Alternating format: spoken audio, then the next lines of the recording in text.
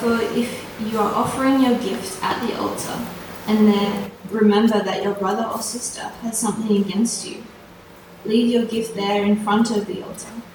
First, go and be reconciled to them, then come and offer your gift. Settle matters quickly with your adversary, who is taking you to court. Do it while you are still together on the way, or your adversary may hand you over to the judge, and the judge may hand you over to the officer, and you may be thrown into prison. Truly I tell you, you will not get out until you have paid the last penny. You have heard that it is said, you shall not commit adultery. But I tell you that anyone who looks at a woman lustfully has already committed adultery with her in his heart. If your right eye causes you to stumble, gouge it out and throw it away. It is better for you to lose one part of your body than for your whole body to be thrown into hell. And if your right hand causes you to stumble, cut it off and throw it away. It is better for you to lose one part of your body than for your whole body to go into hell. It has been said, anyone who divorces his wife must give her a certificate of divorce. But I tell you that anyone who divorces his wife, except for sexual immorality, makes her the victim of adultery, and anyone who marries a divorced woman commits adultery. Again, you have heard that it was said to the people long ago, do not break your oath, but fulfill to the Lord the vows you have made.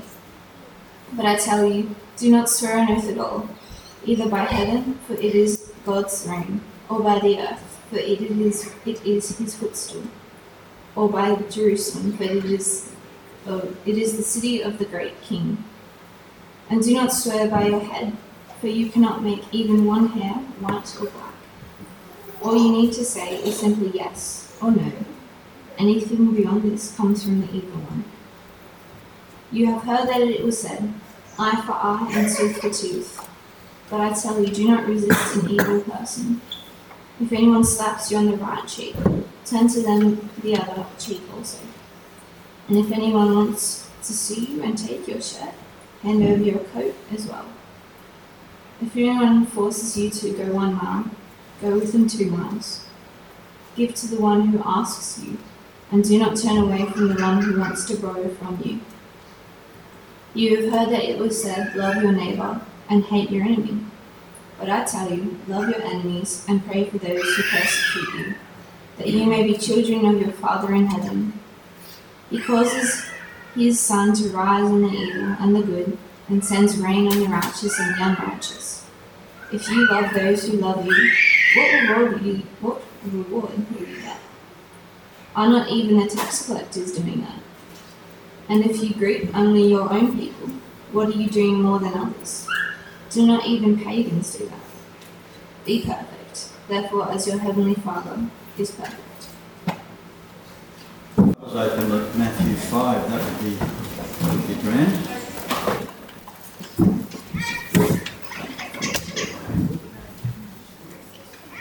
Why don't we start by praying for ourselves. Father in heaven, we do thank you for these words of Jesus. We pray that as we consider them and read them and reflect upon them, that you might draw near to us, that where there are areas for repentance, you might bring us to repentance. But we pray for each one of us that we might grow in our hunger and in our thirst to be righteous. And may it be a righteousness which is not only skin deep, but a righteousness which goes right to the depths of our heart, to our deepest motivations, to our desires, our hopes and our dreams. And we pray for this in the name of Jesus. Amen. Amen. I think in some ways the Christian life can be compared to climbing a mountain. If you can imagine somebody setting out on a venture to climb Mount Everest, that you'd probably start down at sea level. Sometimes that's what they like to do, start at sea level and climb to the very top. So you start out at sea level, and you can imagine what it would be like getting prepared for a journey like that. You'd have been to Kathmandu or Paddy-Pallon, you'd have the right sort of walking boots, you'd have the right socks, you'd have the right backpack, you'd have the right drink container, everything would be organised. It'd be very exciting, I think, setting up an expedition like that. You'd set off and you'd start walking. Imagine doing that, and as you walk from the flat, you begin to climb, and the pathway gets steeper and steeper, and you start to labour harder and harder, but it's exciting.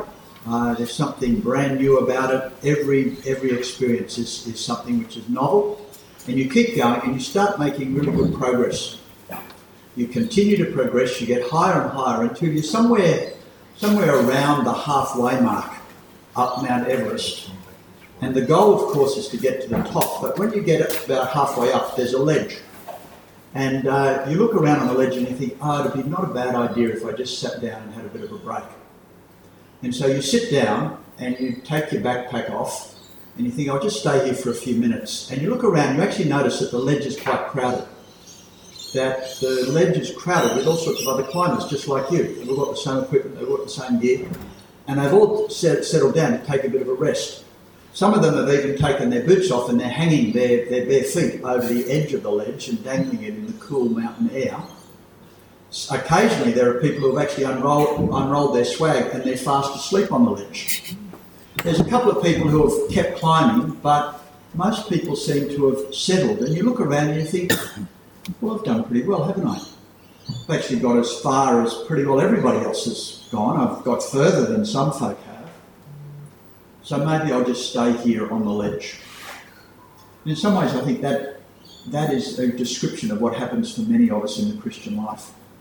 I've been a Christian now for 40-odd years, and my observation is that is the great temptation, and it's also the thing that happens most likely. You know what it's like when you first get converted. You're so excited about this whole new thing, this whole new world. And so the first thing you want to do is you want to be kitted out properly. So if you're in Sydney, you go to Coorong and you buy yourself a big Bible, and you buy perhaps one of those covers for your Bible. It's got room for your devotional pen and your devotional pad and your devotional notes, and you kit yourself out. You go and buy some books by Tim Keller, and you get all the stuff that you need to mark yourself out as a Christian. Your piggy bank now says Jesus saves on it, and all the stuff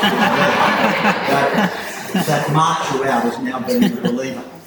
And it's exciting. And you turn up for church. And it doesn't take long. It's only that first day, week or two at church that you realise there are certain behaviours of a Christian that are expected that weren't actually a part of the way that you lived before you got converted. So you start swearing loudly at morning tea, and very quickly the hush that falls over the rest of the congregation when you start doing that, and you go away and you think, maybe Christians don't swear, and so you start to think, I'll have to watch my language, and you begin to conform your behaviour to what is expected and what is rightly expected of you in the Christian life. And it can be for some a very radical shift. I remember we had a young guy in our congregation, the last church that I pastored, who got converted. He was probably in his mid-late 20s, and he'd been a Christian for only a few months, and I preached a sermon. It was called Saving Sex for Someone Special, and it was about simply sex is appropriate only within the context of Christian marriage. And after the sermon, he came up to me and he said, Stuart, he said, where did you get that from? I said, I've never heard the like of it. I said, really? He said, yes. He said, where is it from? And I said, it's from the Bible. I said, it's everywhere in the Bible.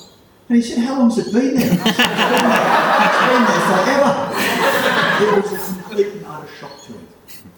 He'd grown up in a world where that was just not a part of his way of thinking.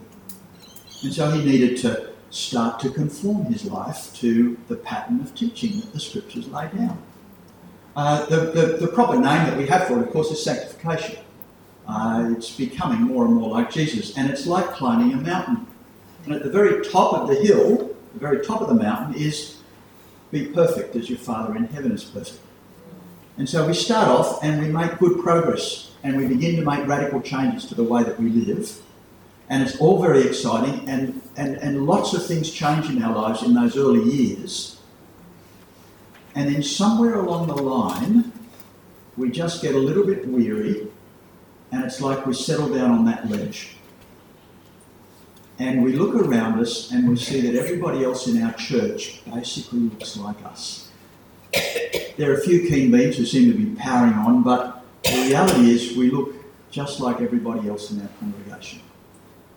and we think I've arrived. I can stop here. There's nobody else really to show me up, and I'm living just like everyone else. So whenever I might feel guilty about the sin in my life, I can look around and say, well, I'm as good as anybody else, if not better than some. And we all do it, don't we? And we hear that command of Jesus that ended our reading this morning. Be perfect, therefore, as your heavenly Father is perfect. And we immediately jump to 1 John, don't we? If we say that we are without sin, then we are calling God a liar, and we are a liar.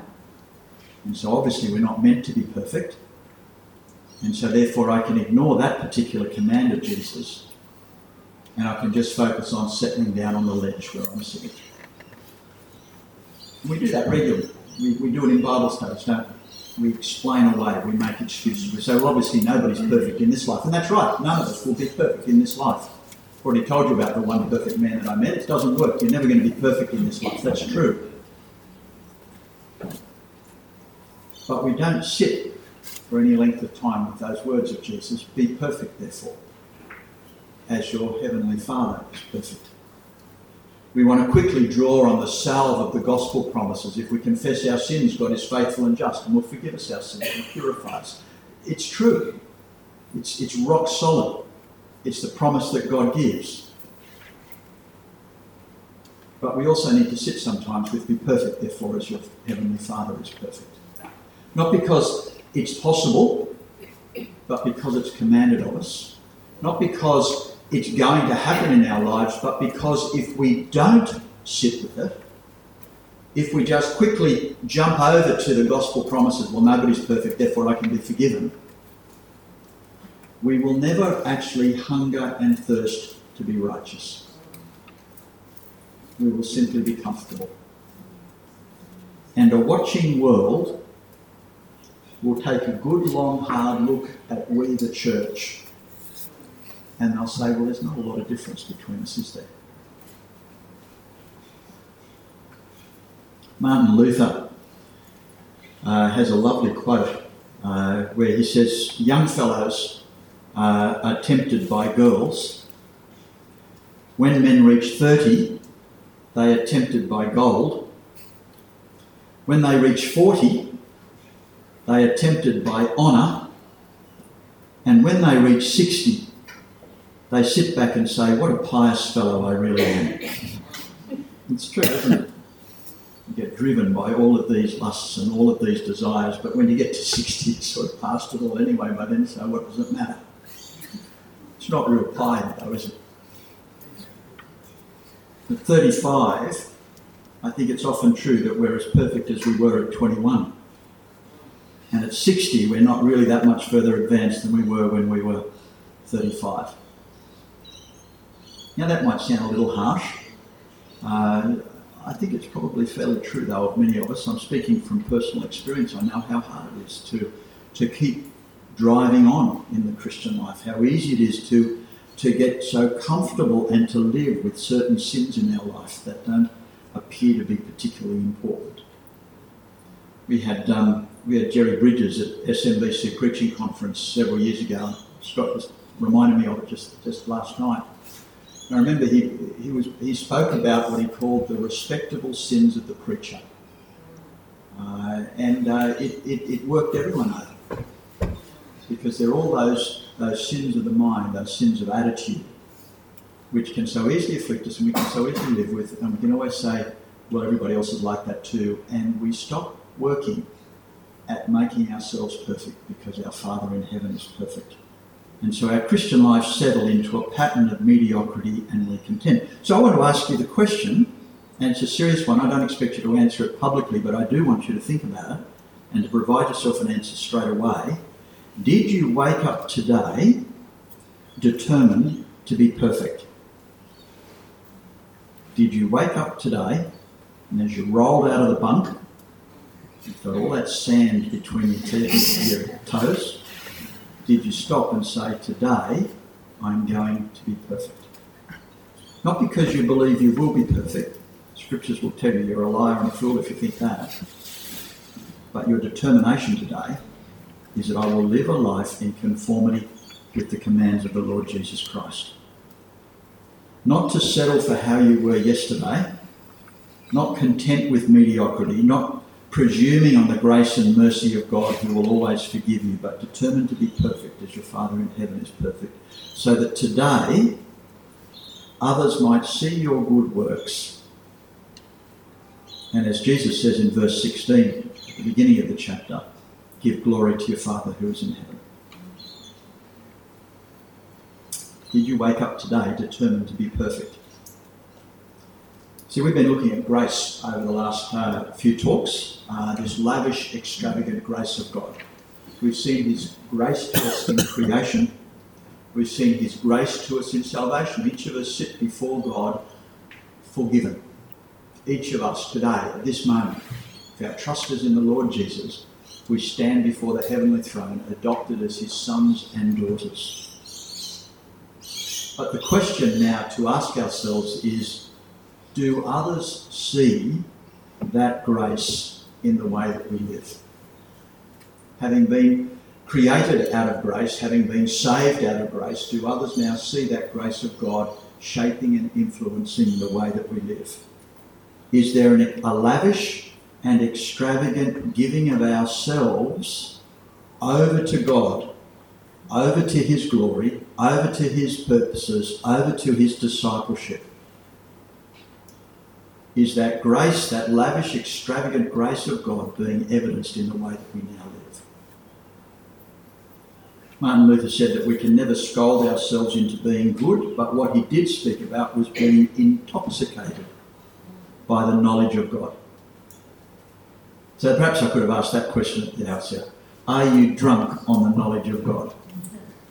Does it make your head spin? Does it make you feel unsteady? Does it influence and shape the way that you live in the way that we know that alcohol can do that to people? But is it not alcohol, but is it the knowledge of God in all his wonder, which shapes how we live day by day? Because when we begin to grasp the lavish extravagance of God's grace towards us, then we will be, like so many other figures in the scriptures, men and women who have given themselves over to the glory of God. Remember in Isaiah's in the temple in Isaiah chapter 6, and God turns up and everything shakes and the mighty pillars begin to vibrate. And what's Isaiah's first reaction? He says, "Woe is me." Why? Well, because I'm a man of unclean lips and I dwell among a people of unclean lips. In other words, I'm a sinner and God has just turned up. Woe is me. How am I going to cope? How will I stand? There is no hope. And of course, God sends one of his scary cherubim to come with a coal and touches it on Isaiah's lips, this burning. I have cleansed you through fire. So God pronounces his forgiveness graciously, mercifully. All of God pronounces his forgiveness. And what, though, is Isaiah's reaction? When God says, "Who will I send?" Isaiah says, "Send me." It's the inevitable response to God's grace. Send me. You see it in the Apostle Peter. No, Peter, 3 times you're going to deny me, Peter. No, I won't. I'm going to be terrific. 3 times, of course, he denies Jesus. You can imagine what it would have been like for Peter after the resurrection. Knowing that Jesus is risen from the dead, but all the while thinking the last contact I had with him, I was denying him 3 times. All of this excitement that everybody's feeling about Jesus being raised from the dead, but does that include me? Or have I actually burnt the bridges? And so there's that wonderful beach scene where Jesus appears and he's cooking breakfast. And Peter dives into the water and he's the first there. And then afterwards they're sitting and 3 times Jesus says to Peter, "Do you love me?" Each time Peter says yes, but 3 times. You can undo what you have done 3 times. And what is it that comes immediately after in John 21? Jesus begins to explain what's going to happen to Peter. And we know, don't we, that he's going to be crucified, that he's going to be persecuted, that he's going to be stoned, that he is going to give his life in going to tell more people about the Lord Jesus Christ. Because that's what grace will do to you. It upends your life and it changes the way that you live in every respect. So if you struggle to get excited about a life of surrender, that doesn't really sort of rock your boat. If you're unenthusiastic about a life of total discipleship, if following Jesus seems like uncomfortable, even confronting territory, then as I said yesterday, preach the gospel to yourself. Go over again, reread the Gospels, remind yourself of just what God in the Lord Jesus Christ has done for you. Now in Matthew chapter 5, we have the first of three chapters known as the Sermon on the Mount, a sermon addressed to disciples of Jesus, so to people like you and I who have been touched by God's grace. And it unpacks for them what a grace-impacted life will look like. Now we're not going to go through all of it.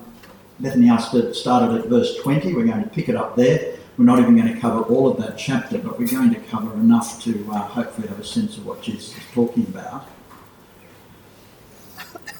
Jesus begins by giving a comparison. Notice verse 20. For I tell you that unless your righteousness surpasses that of the Pharisees and the teachers of the law, you will certainly not enter the kingdom of heaven.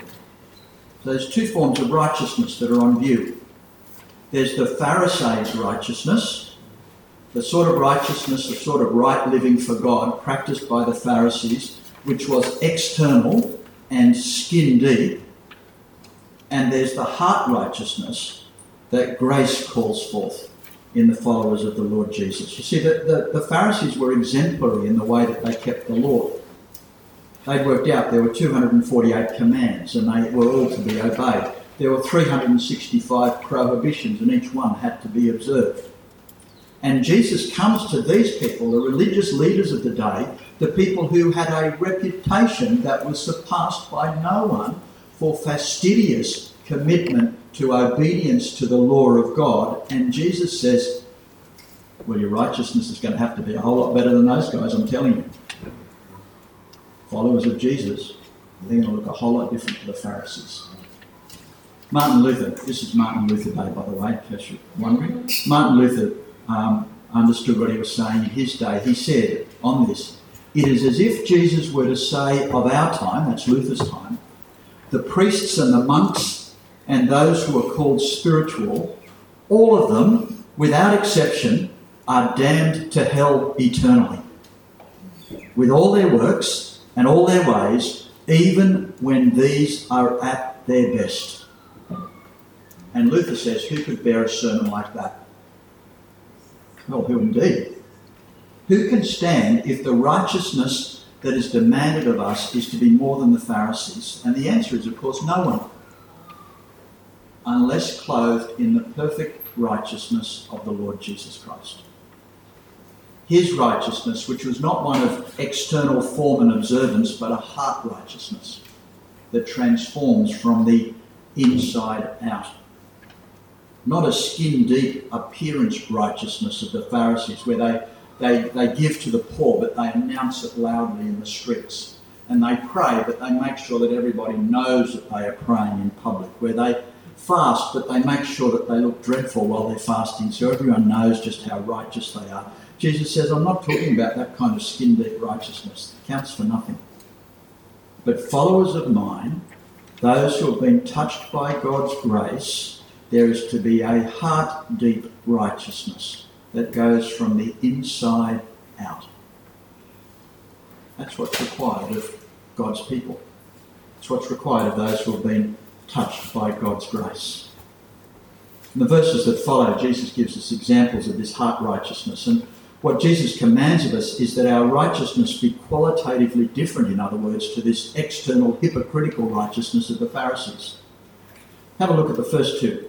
Verse 21 and 22, you have heard that it was said to the people long ago, do not murder, anyone who murders will be subject to judgment. But I tell you that anyone who is angry with his brother or sister will be subject to judgment.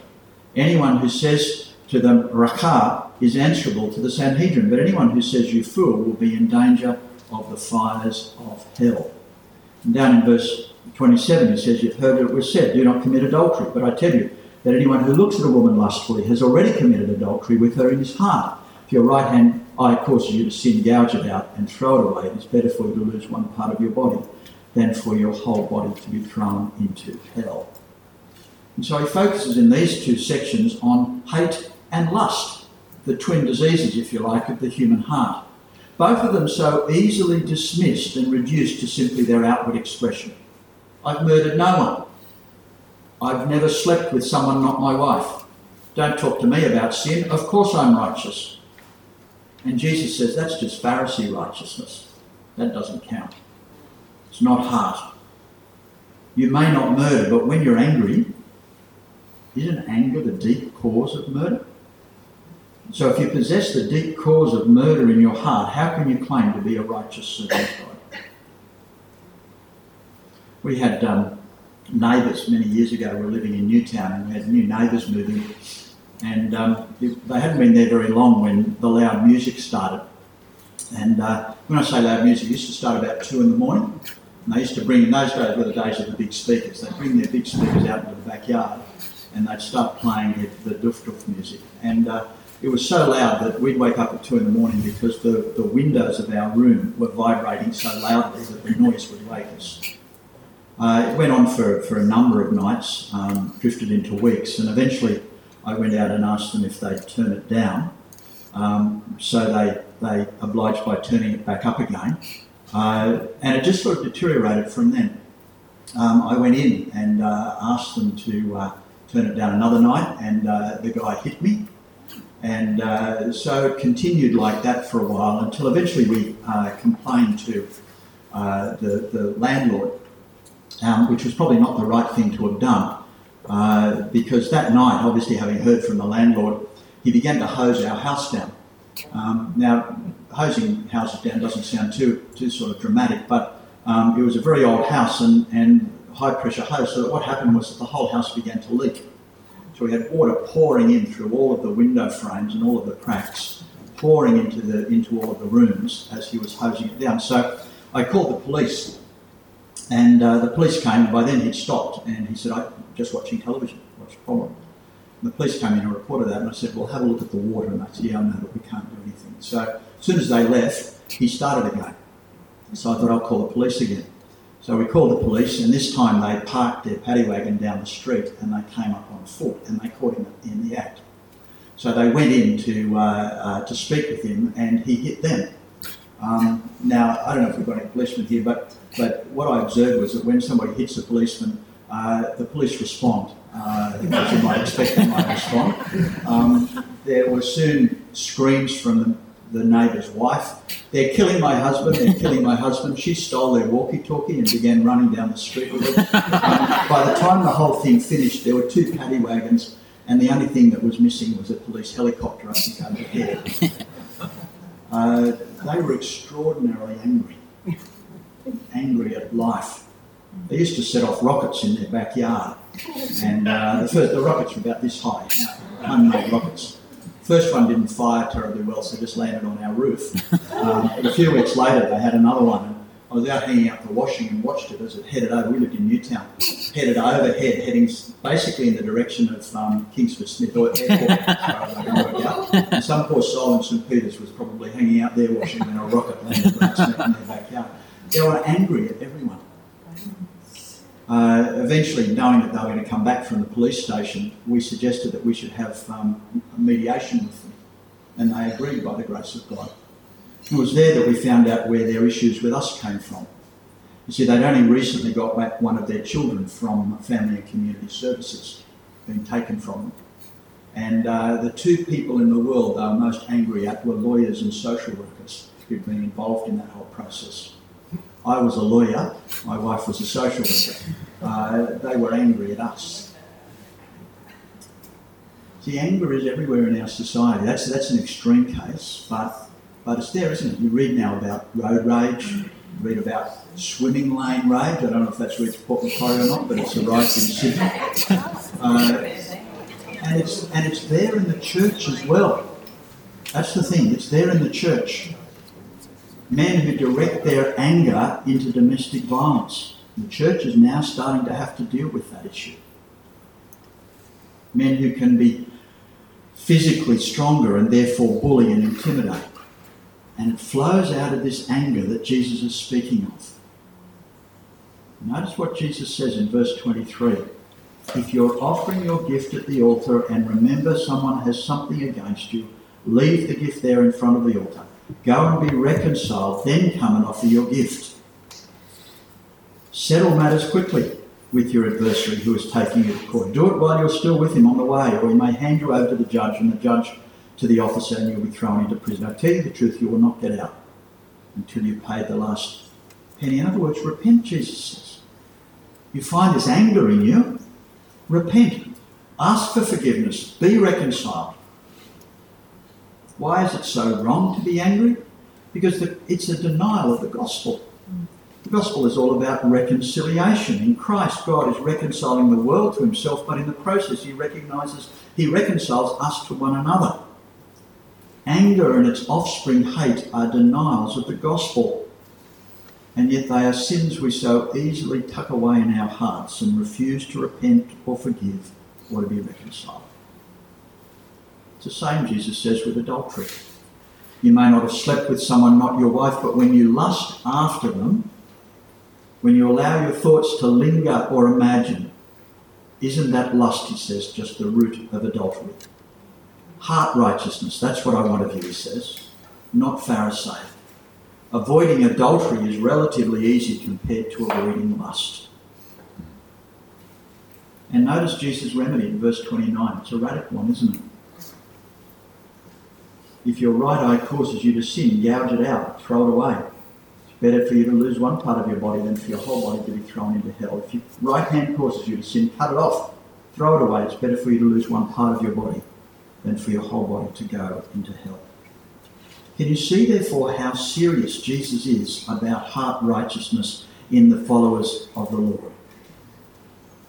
Now I've got to say, institutions often have people in their care who have taken these words of Jesus literally. Even one of the greatest of the church's early theologians, a man called Origen. Now, Origen's an interesting bloke. He's an enormously influential theologian. When he was a teenager, his father, Leonidas, was arrested during the persecutions of the Roman Empire on the church, 202 AD. Origen was already a Christian and he wanted to join his father in suffering and probably martyrdom at the hands of the Roman persecution. His mother was appalled at the thought that she might lose not only her husband but also her teenage son. And so she did what any sensible mother would do, and she hid all of Origen's clothes. Now, at that point, Origen had a choice, and like many teenagers, he thought embarrassment was worse than death, and so he refused to leave home to be martyred because he didn't have any proper clothes to wear. But years later, as an adult, convinced and having read these words of Jesus, Origen castrated himself and made himself a eunuch. That's not what Jesus meant. It's not what Jesus demanded. He uses extreme language, exaggeration, hyperbole to make a strong point. Don't minimise lust. That's his point. Don't shrug your shoulders and say, well, everyone does it. Jesus wants us to understand our sin is not trivial. It's not to be trifled with. The demand for heart righteousness is one that disciples of Jesus must take seriously.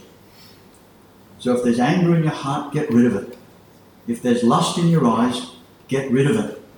Make it an impossible thought that you could ever give into it.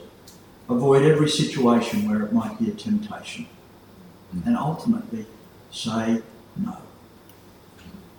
If you jump down a few more examples, verse 38, you've heard that it was said eye for an eye and tooth for a tooth, but I tell you, don't resist an evil person. If someone strikes you on the right cheek, turn to him the other. If someone wants to sue you, take your tunic. Let him have your cloak as well. If someone forces you to go 1 mile, go 2. Give to the one who asks. Don't turn away from the one who wants to borrow from you. The Old Testament, the demand for an eye, tooth for a tooth, or life for a life, is part of a legal system that was intended to restrain revenge. It was intended to act as a restraint on excessive violence. Remember in Genesis 4, Lamech, he says, I have killed a man just for wounding me. If Cain is avenged 7 times, then Lamech is avenged 77 times. Eye for an eye was brought in to restrain that kind of violence. Revenge was to be commensurate with the harm done. It's a principle that's in our legal system today. But it appears that in Jesus' day, the legal system had permeated over into personal realms, and it was a justification for taking revenge on others. Damage my eye and I will blind you. You hurt me and I will make sure that you pay for it. And so Jesus gives us 4 shocking examples of how we ought to behave in our personal relationships. Not an eye for an eye, not an exact revenge for whatever may be done to you. If someone humiliates you or hurts you, don't repay them. Let them do it again if they have to. Someone wants to take your shirt, well, let them have it and give them the coat as well. Someone wants you to carry a load for them, well, say, I'll do an extra mile for free. Be generous, in other words. It's not laying down strict laws. Okay, my 2 miles is up, now you can carry it yourself. He's not laying down strict rules. Nor is he justifying the actions of a bully. That would be a nonsense, wouldn't it? He's not saying here if somebody is domestically violent to you and they strike you on one cheek, you should turn the other. Of course not. The whole idea of using Jesus' words to justify that kind of behaviour is abhorrent. But Jesus wants us to understand the principle of generosity. Rather than exacting revenge, a refusal to retaliate. A commitment to do the loving thing, even where it costs ourselves to go the extra mile, to do what is more than is required of us. They're illustrations of a radical principle that he's about to give to his disciples. And there it is in verse 43. You've heard that it was said, love your enemies, love your neighbour and hate your enemy. But I tell you, love your enemies and pray for those who persecute you. It's very familiar, isn't it? It's sort of one of the most famous teachings of Jesus, that you should love your enemies. There's a book called The Top 100 by a man called Michael Hart, and he lists what Michael Hart regards to be the top most 100 influential men and women in all of history. Number 1, he puts Muhammad. Number 2, though, he puts Isaac Newton. Number 3, of course, he puts Jesus. Finally, you're right, Jesus. Jesus comes in number 3.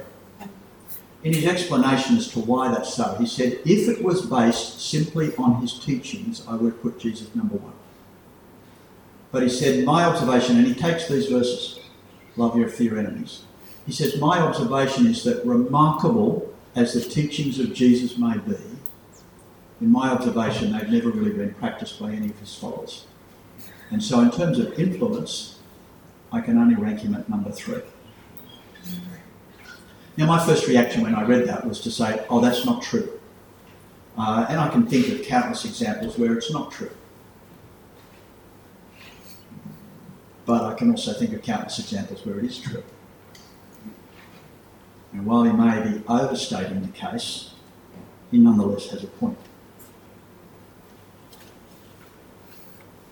Love your enemies. Do you know how hard that is to do? Pray for those who persecute. I mean, it's tempting, isn't it? The way to get around it is to say, well, I don't have any enemies. I just have people I don't like. It's different. They're not my enemies. Enemies are serious, but no, I don't have enemies. But, there's a lot of people who annoy the daylights out of me. So maybe we need to reverse the question a little and ask, rather than asking who is my enemy, ask rather who do I struggle to love? It's a different question, isn't it? It's a little bit easier, and I suspect the list is a little longer. Why do we find it so difficult to love others? People particularly who don't treat us well. Why do we find that so hard? All the advice is always forget it, forgive, move on, don't worry about it. It's a small thing, don't sweat it, all of that. But it doesn't work, does it? It just churns away at us. Well, notice that Jesus commands this and gives us a grounding for his command in the very character of God. So verse 43, I tell you, love your enemies and pray for those who persecute you. But then he says, that you may be children of your Father in heaven. He causes his sun to rise on the evil and the good and sends rain on the righteous and the unrighteous. If you love those who love you, what reward will you get? Are not even tax collectors doing that? So Jesus says, first of all, have a look at creation. We've already done that, haven't we?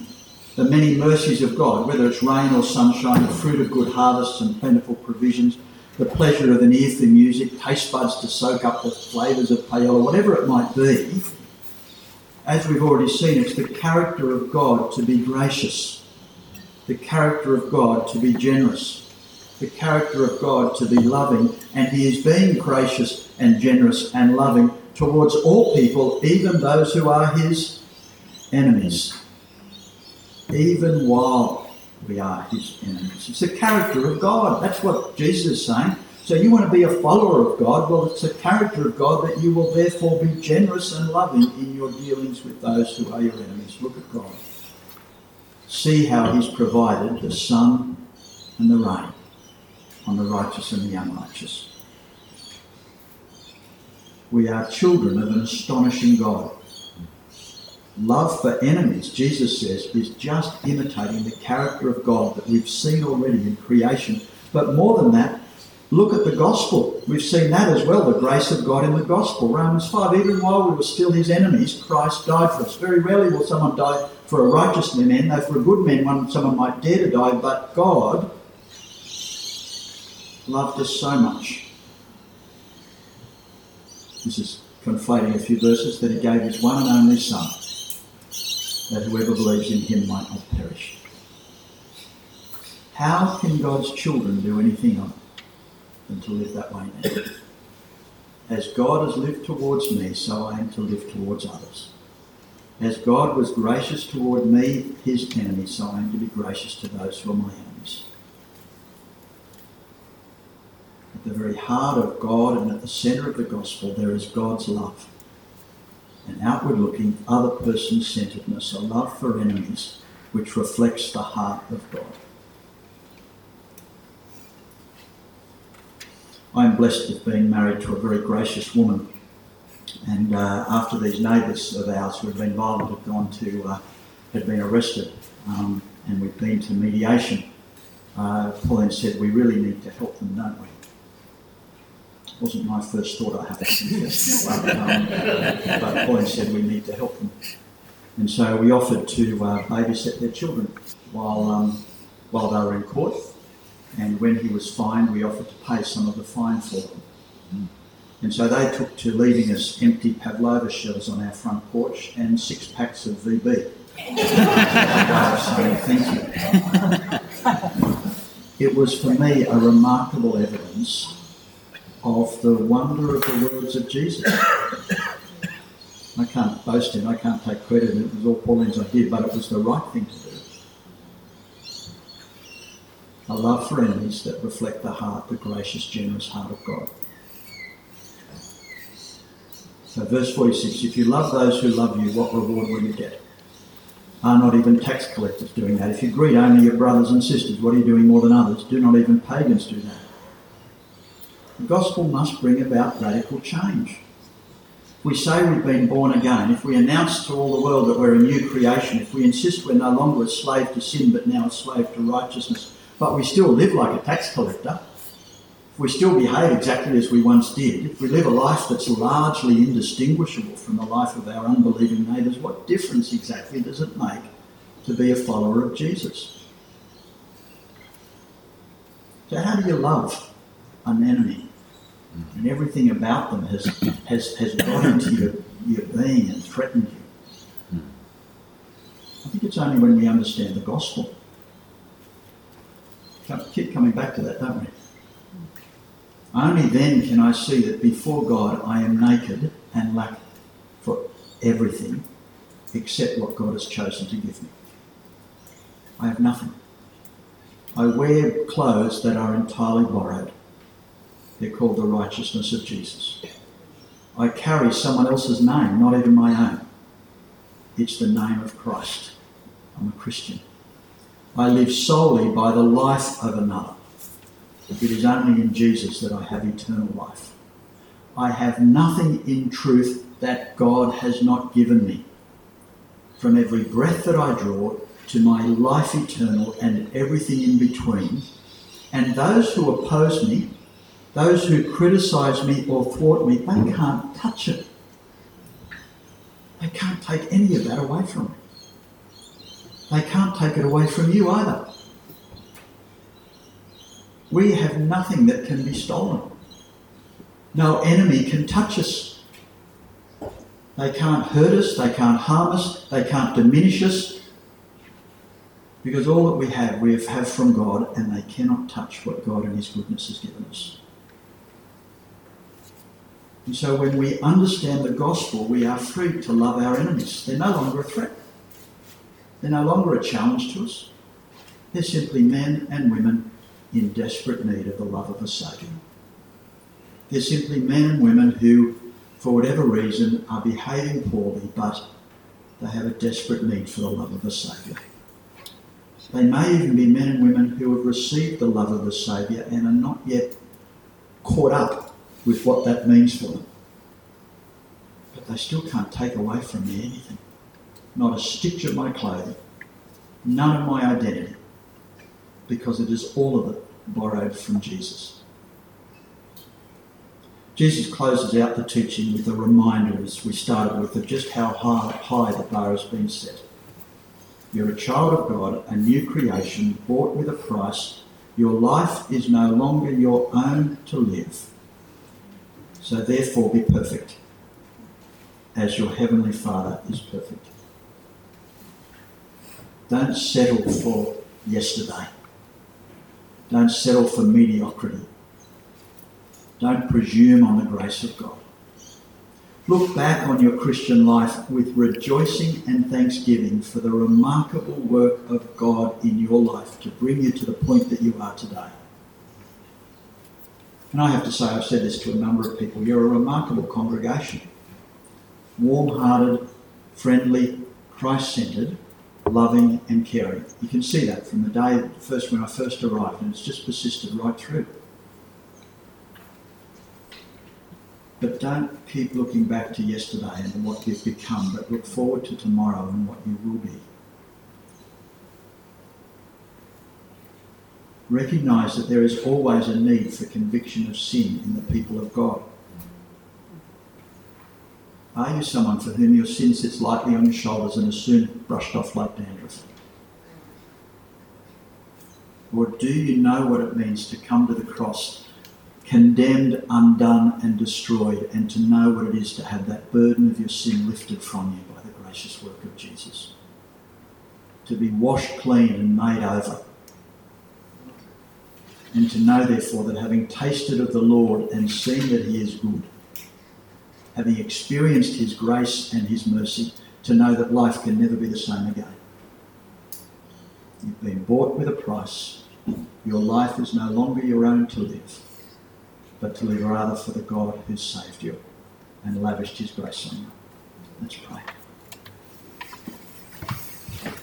Father in heaven, we thank you for these words of Jesus, and we pray that they would unsettle us, that we wouldn't go away and just forget about them, but they might unsettle us deep down, that we might be able to take a good long look at ourselves and rejoice in the wondrous work you have done in bringing us to be the people, the men and women that we are today.